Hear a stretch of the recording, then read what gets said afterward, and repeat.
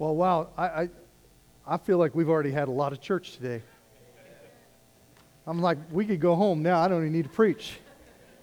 I've been prayed for. Y'all been prayed for. But, hey, how many of you are familiar with a retired NFL player, current head coach of Jacksonville State University, Deion Sanders? Anyone in the room know who Deion Sanders is? Well, years ago, when Deion was still playing professional sports, did you know that he played 2 professional sports? That Deion Sanders played in Major League Baseball, and he also played in the NFL. And at one point in time, he was an outfielder for the Atlanta Braves, and he also was a cornerback for the Atlanta Falcons. So he played 2 professional sports, and he also played those sports in the same city at one point in time. In fact, he is the only player in Major League Baseball or NFL history to hit a home run and score a touchdown in the same week. He was playing for the Braves during the week, and he hit a home run, and then he played for the Falcons on Sunday, and he intercepted a pass and ran it back for a touchdown. But Deion's story begins well before his days in the NFL and Major League Baseball. See, he was born and raised in Fort Myers, Florida. He grew up on the very difficult, tough streets of Fort Myers, Florida. And on those streets and in those communities, there would be very negative exposures that he would be a part of. And he would run into lots of different choices, opportunities to go bad. In fact, many of his friends did. In fact, he had a lot of friends who he would say were better athletes than he. He said he would tell you that there were guys in his community that were faster than he was, that were stronger than he was, that were a better athlete than he was. But because they made a poor choice in life, a bad direction in life, they ended up not achieving what God had placed in them. See, and Deion, he had a name for them. He called them the Idas. And you may know some Idas too. Do you know anybody named Ida? Anybody? Well, maybe you've heard somebody say this. Well, you know what? If I'd have gone to school all the way through, I would have been a success. If I'd have kept going to practice, I would have been a lot better. If I'd have done this or if I'd have done that, I would be a lot better. See, Deion called them the Idas. And you know what Deion's philosophy is? The world has too many Idas. And that we don't need any more Idas. He said that every day at the end of school, when many of his friends, some of them were better than he as an athlete, when some of them would head to the streets to sell drugs or to get involved in other things, he always had practice. Because he realized that God had placed this potential in him, and he wanted to achieve what God had kind of born him to be. And so he would go to practice every single day. And he attributes sports and athletics and pursuing this God-given potential, he attributes that into keeping him from turning out to be just like all of those other Idas that he grew up with, who had tremendous potential but never achieved it because of their choices in life. There's another little story. There was a 16-year-old girl named Eliza, and she fell in love with and she married a 20-year-old tailor. Now, this 20-year-old tailor, he had never been to school before. He did not know how to read. He did not know how to write. He didn't even know his letters. And many people had considered him a lost cause. He was going to be a tailor, and that's all he was going to accomplish in life. But when Eliza fell in love with him, she knew that there was more to him. Even though that he couldn't read, he couldn't write, even though he didn't know his letters, she knew that there was something in him that was greater than what everyone saw. So she began to teach him to read and to write. And ironically, after getting over this bit of a steep curve, as soon as he kind of got over this steep curve of learning, he was just an incredible learner. He excelled at everything. As soon as he got over this hump and he began to read and write, those days were difficult. But as he proved to be a fast learner, all of a sudden realized the sky was the limit. In fact, he learned so well that years later, he was elected president of the United States. Now, he only served one term as the president, but when his second term was finished, he knew that God still had a plan for him, that God still wanted to use him in public service, so he ran for the Senate. And he got elected to the U.S. Senate. Do you have any idea who Eliza Taylor's husband was? Anybody? Andrew Johnson, our 17th president. Began his life at 20, didn't even know how to read. Now, these are stories of potential. These are stories of people understanding their potential. They're stories of people embracing their potential and realizing that God has something in store for them, that if they could just tap into their God-given potential, they could achieve everything. They could achieve anything. And I have to tell you, Kristen and I, we've been here since July. We were installed in August, and we are finally moved into our house. And so this incredibly long move is nearing the end. In fact, this week in Amherst is our bulk garbage day. And if it isn't out of a box, it may be at the street. You might want to swing by my house on Tuesday evening. There might be some good stuff out there. Because if my garage is going to be empty on Tuesday night. When I go to bed, it's going to be empty. That's right. This has been a long move, and it seems like, I, as your pastor, I haven't felt like I've gotten my feet really under me yet, because we've been kind of in between. And I'm so excited for what God has in store for us and the potential that God has for our church. And now that we're like finally getting settled, I'm like, okay, now I feel like I can breathe. I feel like, and like I said, there are totes out in that shed in the garage right out there that if they don't, I'm going to go through them in a couple of days, Larry, and if that stuff that I took to South Dakota and I took back to Oregon and I brought here, if I ain't opened it by Wednesday or Thursday, it's going in that dumpster too. I don't know why I still have Tucker's 4th grade. But there's all kinds of potential. And these stories I just shared with you are people who recognized that they had potential and they captured that. See, but what is potential really? When you define it, what is potential? See, potential, it refers to a currently or unrealized ability. And do you know that so many people live their entire lives with current and unrealized ability that they never ever tap into? There are some people that find themselves in these places where they have tremendous potential, tremendous opportunity, but they never achieve it. They never pursue it. And sometimes it's because they've made bad choices, or they've not done anything. They haven't moved forward in life, and they have a lot of people that tell them they'll never amount to anything. In fact, if you came to church today and you have people that are close to you who have told you, who have spoken that lie over you, that you will never amount to anything, or that you are stuck and you're not getting any better, you're not moving forward in life at all. If you have people that have spoken that over you, first of all, that is a lie. It is not true, because God puts unbelievable potential and opportunity in every single one of our lives. So don't believe that lie. And this message is perfect for you today. Don't believe what people say about you. Don't believe what people speak over you. I don't care what your past is. I don't care what you did last night. God has the ability to transform you in a way that this God potential that He puts in every single one of us can be achieved. And I believe that. I believe firmly that God gives us this unbelievable opportunity to discover what He designed us to be and to help us become that. In fact, I think of it this way, and maybe you've thought of this before. In fact, when I pastored in South Dakota, our community was kind of fractured. Churches were fractured. We had a lot of really, really good Christians. We had one church, the Baptist church. They had to celebrate recovery for a little while.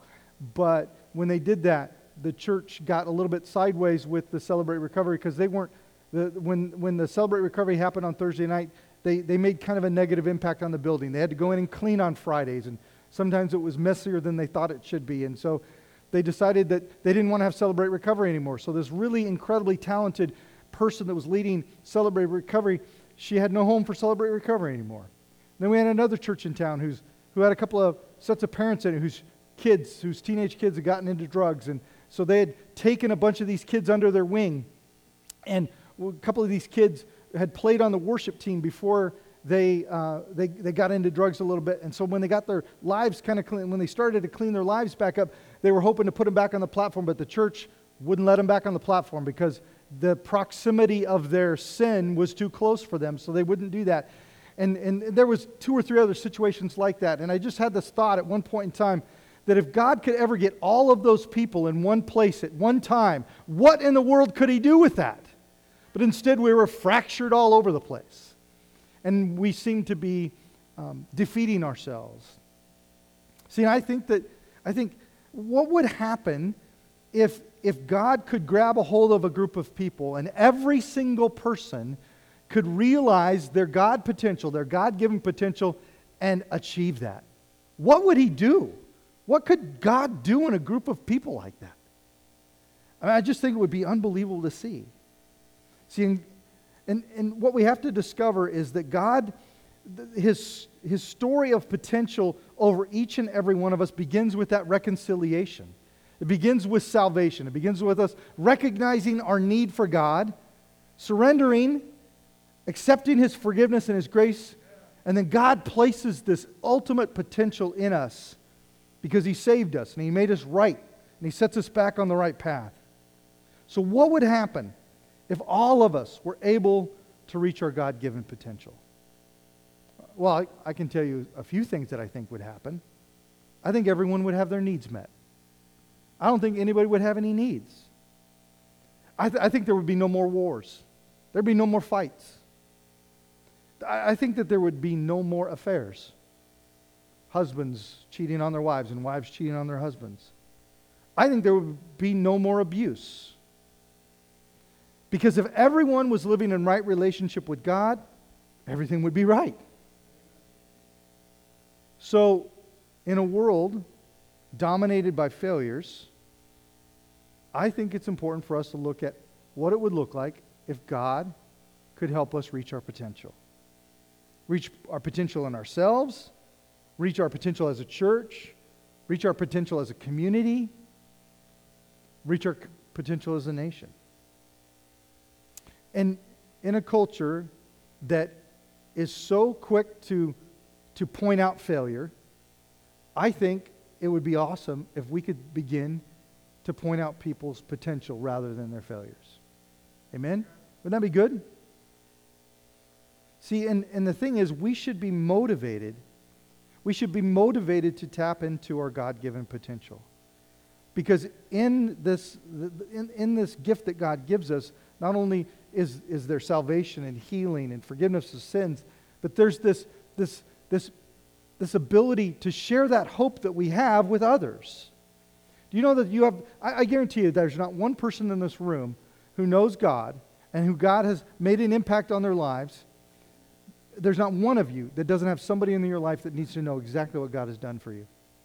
There's somebody that you work with, somebody in your family, the neighbor across the street, the girl that checks out your groceries, the server that will serve you lunch today. There's somebody that God will put in your path that needs to know exactly what He's meant to you because they're desperately seeking for the hope that we have tucked away inside of us. We should be motivated to not only receive, not only understand the God-given potential that we have, but not only to achieve it, but to use it for His glory. Why should we believe that any of this is possible, though? Especially if you've been one of these people who the world or your family or your workplace or individuals have spoken failure over you. Why should we even believe that God has this potential? I mean, you may have come in here with a laundry list of difficulties in your life. You may have came to church this morning, maybe even at the end of yourself, thinking, there's no hope for me, but if I'm going to find any hope, it just might be in church. Why should we believe that God has potential over each and every one of us? Well, the reason why we should is because God's Word tells us that. God's Word speaks this over us. In fact, in Psalm 139, we read this. Now, I'm going to share this with you from the Message. Now, for those of you who are not familiar with the Message is a paraphrase. There are different kinds of Bibles, and so we have translations and we have paraphrases. And so translation would be like your NIV, your New Living Translation, New King James, the King James Version. A paraphrase is not a translation, but it is in fact, the Message is Eugene Peterson took the different translations of the Bible and he paraphrased it. In fact, he just kind of expanded, he kind of wrote it as if we were having a dialogue over God's Word. And I love the way that he describes what God says about each and every one of us in Psalm 139 in his paraphrase of God's Word. And this is what he says.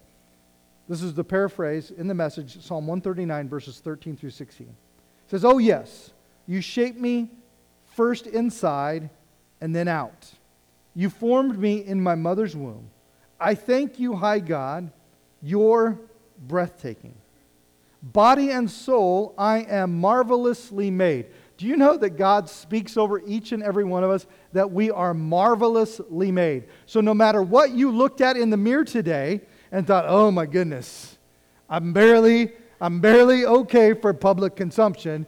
No, God says you are marvelously made. So don't ever look at yourself in the mirror and look down on yourself ever again, because God made you exactly the way that He wanted to make you. He continues, he says, "I worship you in adoration." What a creation. And he says that with praise, not a, "Oh my gosh, what a creation." He says, "You know me inside and out. You know every bone in my body. You know exactly how I was made, bit by bit, how I was sculpted from nothing into something. Like an open book, you watched me grow from conception to birth. All the stages of my life were spread out before you. The days of my life all prepared before I'd even lived one day." God's Word says that every one of us has great potential, great God-given potential. He doesn't create things without potential. And when you think about it, the only way we can reach our potential is to reach it right now. And here's why I say that. Because how many of you, and I've been guilty of this, how many of you have said, you sense that God has something in store for you, but you're like, "Oh, I'll get to it later. I'll get to it later." You know how many people, young people, when I was a youth pastor, I would encounter young people that would be like, "Yeah, I kind of believe there's a God, and I know I should probably listen to what my parents tell me about God, but I got too much living to do. I got too much stuff I'm doing. When I get older, that's when I'll probably go to church. That's when I'll kind of think about God." Or all of a sudden some life change will happen, and they'll kind of get to it when they get to it. We had a youth pastor one time who was playing basketball with a student of his, and the student was telling him how he didn't need God. He didn't need God at all. He's like, I got good parents, I got a good house, I got a good job, I got a good girlfriend, everything's good. I don't need God. Why would I want God? Well, everything was good until his mom and dad got divorced and his girlfriend broke up with him. And then he realized he needed God. See, I think it's a shame that sometimes we put off pursuing what God has put in us because we think we have other things that are more important. See, for God to do what God really wants to do in our world today, every single one of us need to realize God's potential in us and take advantage of it right now. Can't put it off. I mean, we don't know what tomorrow holds. God may have something for you today that He needs you to do, and if you put it off till tomorrow, you might miss something, or the person that He calls you to interact with may miss an opportunity for eternity. It's that important. So if we're going to reach our potential, we have to capitalize on the opportunities He gives us now. I mean, you could say that it's a shame, even a tragedy, for someone to either live below their potential or never achieve their potential because they're putting it off for one life circumstance or one consequence or something like that. And I think it would be the greatest strategy in life the greatest tragedy, I think, would be if we failed to embrace and live out our God potential. I mean, God has something big in store for every one of us. I think that would be the biggest tragedy, is to never, ever achieve that. Now, the beauty of who Jesus was is when he shows up to do his earthly ministry, he sought out people just like you and I who were living their lives, but probably not quite tapping into their God-given potential. In fact, he chose no one that was living in their perfect potential. He chose every single one. All 12 of his first disciples were people that were living below their potential. They were living not in exactly where God wanted them to be. In fact, in the first 4 books of the New Testament, the Gospels, when we read the story of Jesus' ministry, we just meet all these guys that you're like, man, that guy's just, he's not living up to his potential. And Jesus would interact with them and he would pull them out of what they were doing into their God-given potential and use them. See, here's the thing. Jesus had the ability to see things in people that they couldn't even see in themselves. And here's the thing I want you to know today. God sees things in you that you don't even see in yourself. God knows things about you that you don't even know yourself. See, Jesus could see their God potential, their God-given potential. And when Jesus invited people to embrace and to live out their God-given potential, they were moved by that. Why do we struggle to be moved by God saying to us, hey, come, follow me, serve me? And almost every time he invited them, it was before they were there yet. It wasn't like he invited them and they were right on the cusp of their God-given potential. I mean, they had been working out and they were just about ready. I mean, he got them when they were still on the couch. I mean, he got them when they were still 20 pounds overweight. He got them when they were out of shape and undervalued. And, I mean, he got these people at the bottom. He didn't wait till they were right at the edge. He always would invite people into his ministry who weren't there yet. And he did this by inviting them to trust him, to reconcile their relationship with God, and then he would begin to transform them and change them and reshape them and empower them to live out their God-given potential. Jesus said it this way in Matthew chapter 6, verse 33. He said, listen, seek first the kingdom and his righteousness, and all things would be given to you. And this is a statement that says, come follow me, just seek after me, and everything you need to reach into your God-given potential, I'm going to give it to you. You don't have to have it. You don't have to show up with your toolbox, everything all ready to go. You just show up empty-handed, seek me, and I'll give you everything you need. See, all we need to begin to reach our potential is to seek God and trust that he'll take care of the rest. Now let's take a couple of looks at when Jesus would do this with individuals. Jesus would meet an individual, he would come across a couple of people, and he would invite them into a journey that would tap into their God-given potential. Let's take a look right from the very beginning of his ministry. Some of the first things we see Jesus do is invite people to tap into their God-given potential. First one I want to share with you is in Matthew chapter 4. Beginning in verse 18. One day as Jesus was walking along the shore of the Sea of Galilee, he saw 2 brothers, Simon, also called Peter, and Andrew, throwing a net into the water, for they fished for a living. And they didn't live very well because they were horrible fishermen. These guys stunk. They were not good fishermen. Okay? Jesus called out to them, come follow me, and I will show you how to fish for people. So Jesus shows up. These 2 horrible fisherman brothers are out on the family business, disappointing dad every day because they came in with much less than they should have. And Jesus says, come follow me.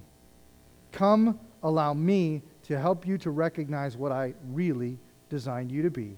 And when you do so, you're going to be so successful, you're going to change the world. Now what's interesting about these first 2 guys, Simon, called Peter and Andrew, is that they were typical for who Jesus would call. Do you know that Jesus called people who were overlooked by everyone else? Simon called Peter and Andrew. They were Jewish boys. They had been to synagogue. They had learned everything that they were supposed to learn up to a certain age. And then everyone started to overlook them because they just didn't seem to have what it took. So they ended up in the family business. The rabbis passed them over. Teachers passed them over. They couldn't go into the ministry. They couldn't do any.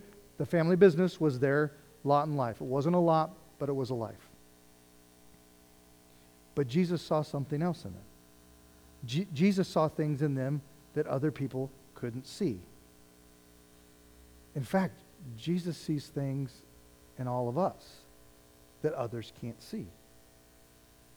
And just with that amount of trust, with that invitation, they trusted Jesus. And they followed him. And he began to reshape them. He transformed them into great men for God that did amazing things. In fact, I love Peter's story because Peter's a mess. I mean, Peter is the guy, he was a horrible fisherman. You guys remember the story? He's out on the boat. He throws the nets. He can't catch anything. And then after that, he starts to follow Jesus. And he has a little bit of success in the ministry. But then do you remember Peter? He's the guy when Jesus is being arrested. Little middle school girls are confronting him like, hey, you were with that guy. You were with Jesus. And he's like, no. There's one time when Jesus and Peter, they're having a conversation. And Jesus is like, I'm gonna be put to death for the sins of the world. And Peter's like, no, that's not going to happen. Not on my watch. And Jesus rebukes him. He calls him Satan. He says, get behind me, Satan. Peter was a mess. But do you know what Jesus saw in him? Tremendous potential. Do you remember what happened on the day of Pentecost? The book of Acts? Who did Jesus give the preaching assignment to? Peter. The biggest failure in the group. And Peter preaches a message on the day of Pentecost. And God's word says that thousands of people put their faith in Christ because of the words that Peter spoke that day.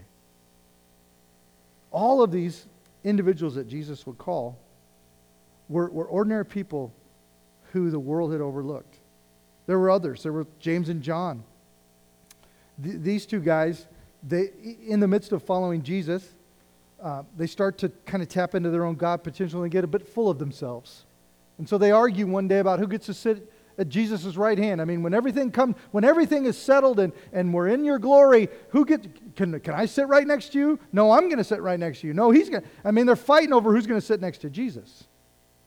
And Jesus says, you guys got it all wrong. It's not about who sits next to me. It's about who serves each other.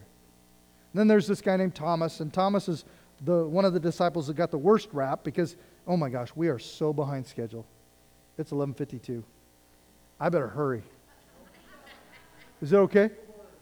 Okay. Anyway, I'm only on page 9. Anyway. Then there's this Thomas guy, and he comes to this doubting. Jesus is resurrected. He's still doubting. But Jesus reveals himself to him, and all the doubt is gone.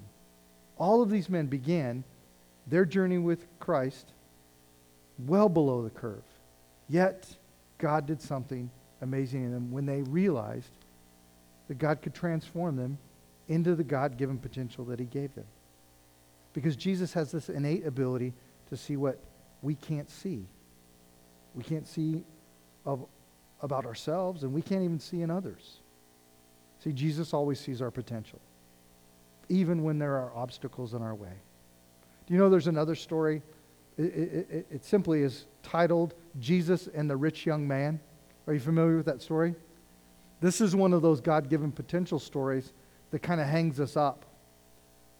See, because Jesus sees our potential, even when we have things that get in the way. See, this story of Jesus and the rich young man goes like this. It's found in Mark chapter 10. It says, as Jesus was starting out on his way to Jerusalem, a man came running up to him, and he knelt down and he asked, good teacher, what must I do to inherit eternal life?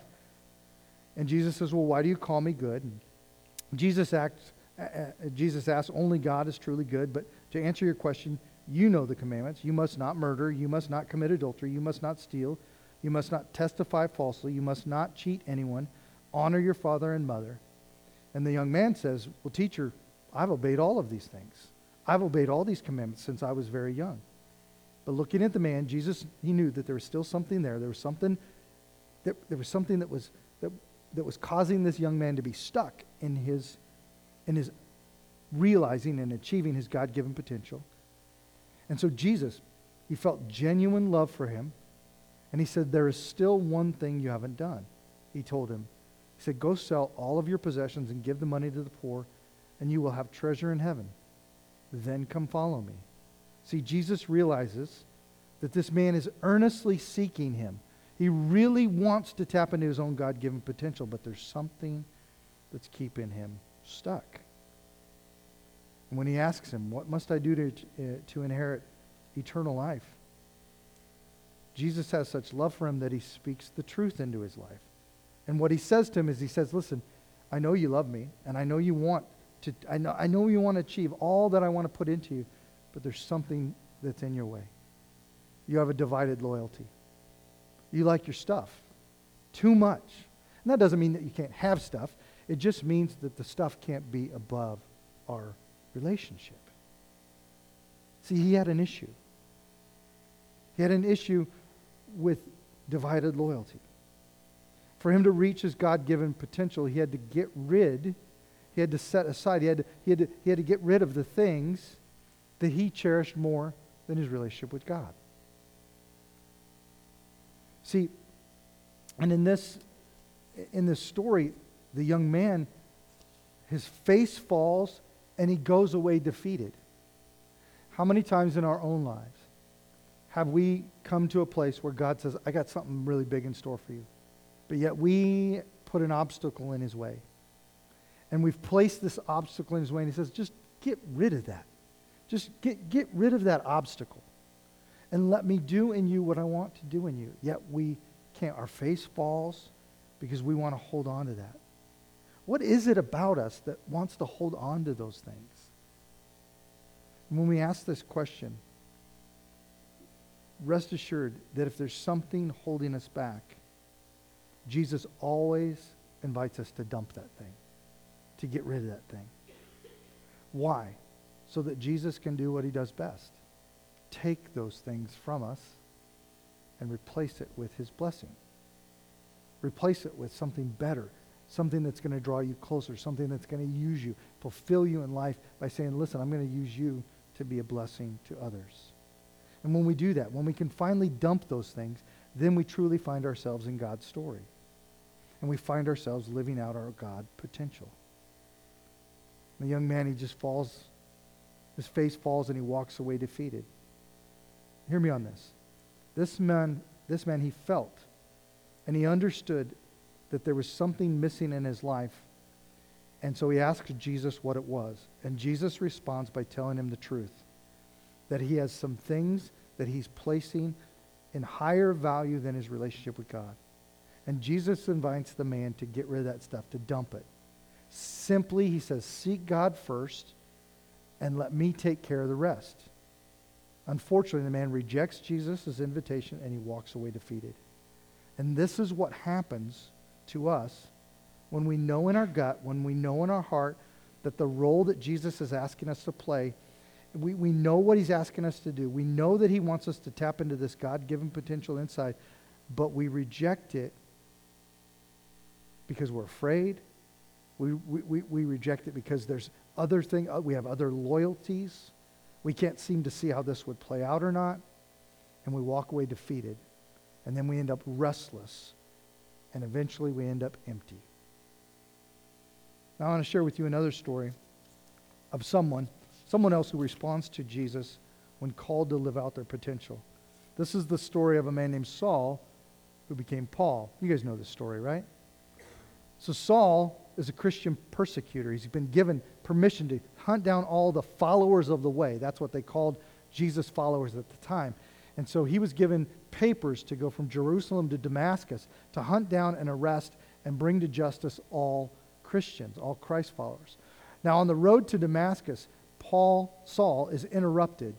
The Lord Jesus stops him on the road to Damascus, and Saul falls to his face and falls to his knees, and he says, what do you want? What's going on? And Jesus says to him, Saul, why do you persecute me?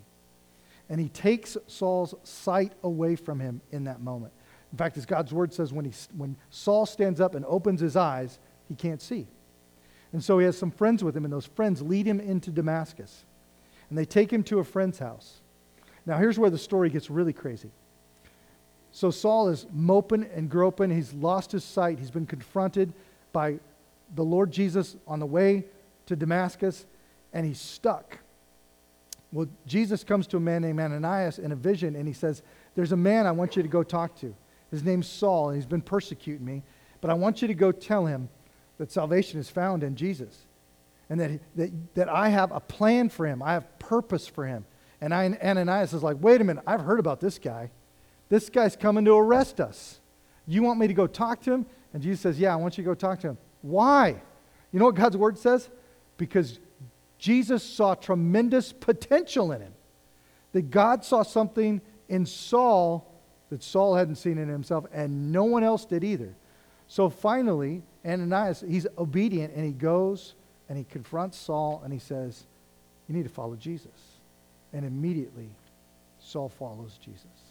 He repents, he restores himself, and immediately Saul goes out and starts preaching the gospel. He becomes Paul. And Paul literally plants almost every church in the New Testament. This guy is one of the greatest men of God we've ever known. And he started out killing us, killing Christians. That's where he started. But that isn't where he ended up. After his interaction, Saul, now Paul, embraced his God potential. He began to play his role in God's story. And God used Paul to spread his message of love and grace and restoration all through the Middle East and Eurasia. And God used Paul to write almost all of the New Testament. See, Paul finally gave up so he could eventually rise up and live his God potential. Now, it wasn't always easy for Paul. There were all kinds of difficulties along the way for Paul. I mean, the guy was thrown in jail more than anybody. He got bit by a snake. I mean, he was shipwrecked. I mean, the boat that he was on before he got shipwrecked, they were so scared of the storm, they figured it was Paul's fault, so they were going to throw him overboard. You know, let's just get rid of him, and maybe everything will get better. I mean, Paul didn't have it good. He didn't have it easy. There were bumps, there were difficulties along the road of living out his God-given potential. I wonder if at any time Paul had doubts. He was like, really? I mean, come on, God. I mean, I was just stoking the fire and I get bit by a snake. Really? I mean, come on now. I mean, could he have ever had doubts? Well, here's the thing. If he did, we don't read about it in God's Word. We don't read that Paul had any doubts. Instead, he would say things like this. In Philippians 3, verses 7 and 9. This is what Paul would say. He says, I once thought that these things were valuable, talking about the things of life, the things that got in the way of the rich young man. He says, I once thought that these things were valuable, but now I consider them worthless because of what Christ has done. Yes, everything else is worthless when compared with the infinite value of knowing Christ Jesus, my Lord. For his sake, I've discarded everything else, counting it all as garbage, that I could gain Christ and become one with him. And then he said in Philippians 4:12 through 13, he says, and I know what it is to be in need, and I know what it is to have plenty. I've learned the secret of being content in any and every situation, whether well-fed or hungry, whether living in plenty or in want, because I can do all things through Christ who strengthens me. See, he knew where his potential came from. See, because Paul was playing his part in God's story, because he was living out his God potential, because he was living up to his God potential, Paul expresses a deep sense of contentment. I would say to you today that if you lack contentment in life, it's because you aren't living in your God potential. You're living in some other potential or some other aspiration or some other desire that you have that doesn't come from God the Father. And this is what happens when we live out our God potential. We find contentment. We find peace. Do you know how many times as a pastor I hear somebody say, I just want peace. I just want peace. If you want peace, live in your God potential. And that's why this is so important. And this is why it's so important for us to keep growing in our faith. See, that's my deepest prayer for us. For each and every one of you individually, for me personally, for our church, that we would begin to live in our God-given potential. I can't imagine what God would do. You know, I told you this before. God gave me this vision in the shower in Roseburg, Oregon, before I had even interviewed. God gave me this vision of this church being a beacon of light for Lorain County. I mean, I got it written down. I was wet when I wrote it down. Not to draw too weird a picture for y'all.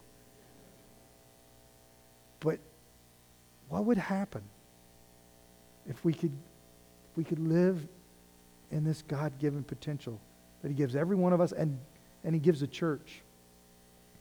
The impact that Blessing Wagon makes, I believe, is just the tip of the iceberg. It's a starting point. It's a starting point. My hope and prayer is that we will take seriously the mission of helping people discover what it really is like to have an intimate and deep and real relationship with the Lord Jesus.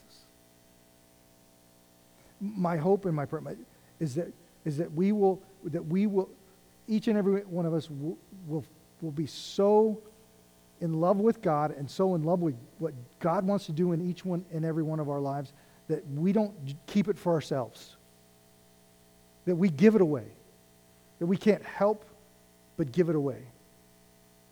So let me ask you a question today. Are you on a life path that is allowing you to live out your God-given potential? And you're like, well, I don't know, Pastor. I mean, a few weeks ago we talked about examining ourselves, and that's a good place to start. But how do you know? How do you know? How could I get a quick, easy bead on whether or not I'm living out my God-given potential? Well, let me ask you this. If you were to make no changes in the present course of your life, would you be content with who you are and where you are a year from now? I mean, if you just kept doing exactly what you're doing right now, in 12 months, would you be gone? Would you be like, I'm good, it's all good? Or would you still have some discontentment? Would you still be like, it's not where I'm supposed to be yet? What about 5 years from now, 10 years from now, 20 years from now? Pastor, I don't got 20 years left. You do if the Lord wants you to. See, Jesus, He gave this rich young man an opportunity to change course, to choose a different life path. He gave him, through a word of correction, a bit of discipline. He said, you know what? You can live a life that's different than what you're living now. He was like, I can sense in your heart that what we're talking about right now is going to leave you defeated. And what I'm offering will not leave you defeated. It will send you out victorious. Why would we choose the defeated path? Why would we ever want to choose the defeated path? The path that we were never designed to be on to begin with. Instead, why is it so hard for us to choose the path that will allow us to achieve our God-given potential? Now, if you're not, and you know you're not, and you don't need to tell me to tell you that you're not. You know where you're at. Today, God is inviting you to change course. I mean, maybe in this story you're the rich young man and you're like, I know you got something in store for me, God. But I got things. I got things I want to do. And when I get done with those things, then I'll give you the time that you want. I mean, maybe you're like that rich young man. And he's offering you a change of course today. God is inviting you to discover that he has a different plan for you.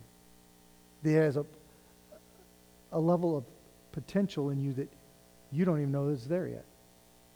And probably people have told you time and time again doesn't exist. But I'm here to tell you today that God sees more in you than you or anyone else will ever see. And he wants you to realize it. God's inviting you to discover that today. Embrace it and achieve your God-given potential. When I became a Christian, it was so funny because I had like every person in my family told me I was going to fail on this whole journey. I didn't have one person that thought I was going to be a Christian 2 weeks after I told them I was a Christian. Well, joke's on them. I mean, I think my in-laws still think I'm crazy. They're like, well, I can't believe you stuck this one out that long. So maybe that's you today, and you just need to say, you know what, God, I want to tap into that potential. So I must ask, is there anybody here today? Anybody here today that wants to embrace and to live out their God potential? I mean, right now, not next week, not when you get around to it, not when the bills are paid, not when this, not when that. I mean, right now. Anybody? Raise your hand if there is. Oh, man, look at this. That's good news. That's good news. Oh, my gosh. So here's the thing. Now the pressure's on because God's going to do something with us. You ready for that? Well, I'm going to wrap up right now because it's 12:11. I could preach for another 30 minutes, but I'm not going to. Hey, here's the thing, guys. I love stories of potential, and I love examples of people achieving more than they ever thought they could. And especially in the way that God works in people's lives. And there are testimonies in this room of people achieving and recognizing God's blessings in their life and just tapping into it and doing unbelievable things for God. And I believe firmly that God has something really cool in store for us, especially with as many of you raise your hands. And God is going to do something really cool in our church. Let's pray. God, we thank you that you see more in us than we see in ourselves. Thank you, God, that you have a plan and a purpose for each and every one of us, and you have a plan and a purpose for our church, and it is beyond what we have right here today, that we can measure right here today.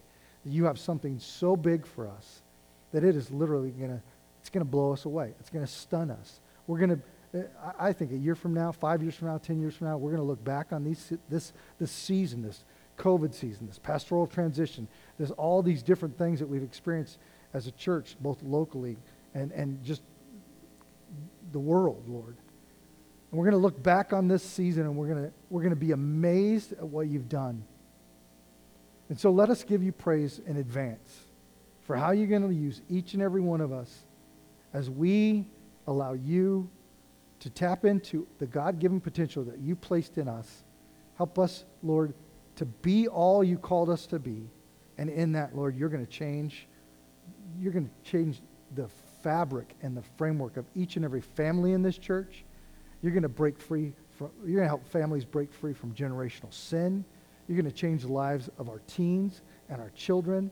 And then, Lord, you're going to change this community and this county and this state and this nation and this world, ultimately for your glory, if each and every church, little local church, local body of believers would recognize that, God, you have so much potential in us if we would just surrender to it, embrace it, and allow you to transform and shape us into who you designed us to be. May God, you have the glory, and may we be obedient at every step of the way. In Jesus' name, amen.